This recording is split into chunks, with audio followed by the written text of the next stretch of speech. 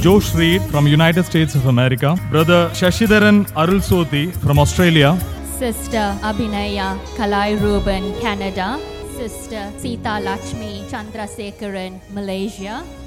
When I'm in Kulwan Hall specifically, I cannot think about anything else other than the bhajans. So when they sing, I sing. Then when they take aarti and all, you can only be present in that moment. I realized that I couldn't think about anything else. The most wonderful place, and it's always a blessing to be in Sai Hall. Even I used to stay in Bangalore, so it's just 3 hours away, but you can't plan the night before and come here. It still has to be calling of Swami, and only then, if Swami's will is when you'll be there. Coming to Prasanthi always feels like the first time. You always discover new stuff. As soon as I came into Prasanthi, I smiled. Every time I smiled. Despite being from different countries, speaking different languages and having different backgrounds, we still united on a common thought and on a common mission. The entire day was fully scheduled for me with a seva, that is at accommodation office. I could learn how I should behave with people with a calm voice, that's most important.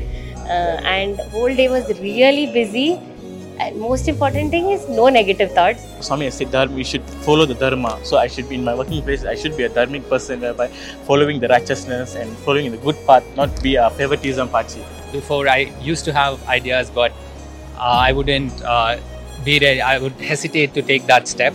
But now I feel more encouraged and confident to do that.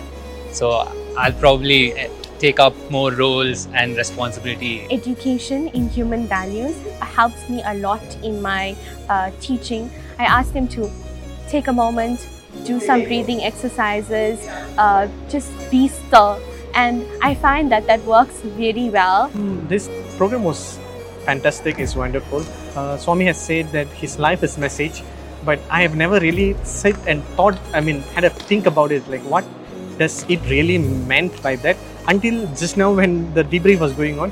So the facilitator was saying that every act of Swami's, there's a message in there, and he was telling us like how critical it is to understand his message. Then only you will know what Swami meant by my life is my message, and our life have to be his message as well.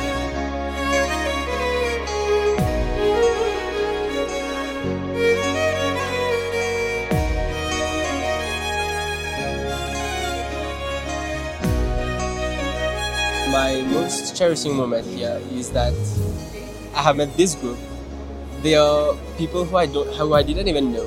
I met through online platforms, and after meeting them, it's like there was a connection. Meeting all the participants live after 5 months of online sessions was the best moment for me. And the moment we just got together as a group, we could connect immediately because of the Sai connection that we share. This leadership program has a tremendous change in my life. I needed to hear many lessons that were taught. I needed to hear some messages that came very clearly from some of our guest speakers, some of our mentors. It felt like it was coming directly from Swami, him talking through them. It's a very humbling experience to be part of this program, where we have learned so much about Swami's teachings and how we are to conduct ourselves on a daily basis and how we are to propound his teachings.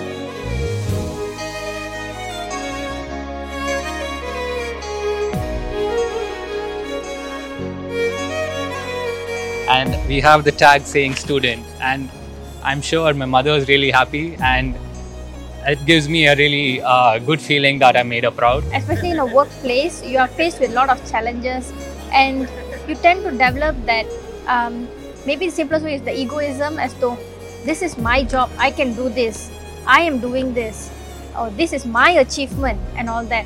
But we tend to forget that everything that happens is actually Swami making it happen. Jnana and Vairagya is what Swami teaches, knowledge and dispassion. We need to have a dispassion for the material successes and the material failures, because they don't make up who we are.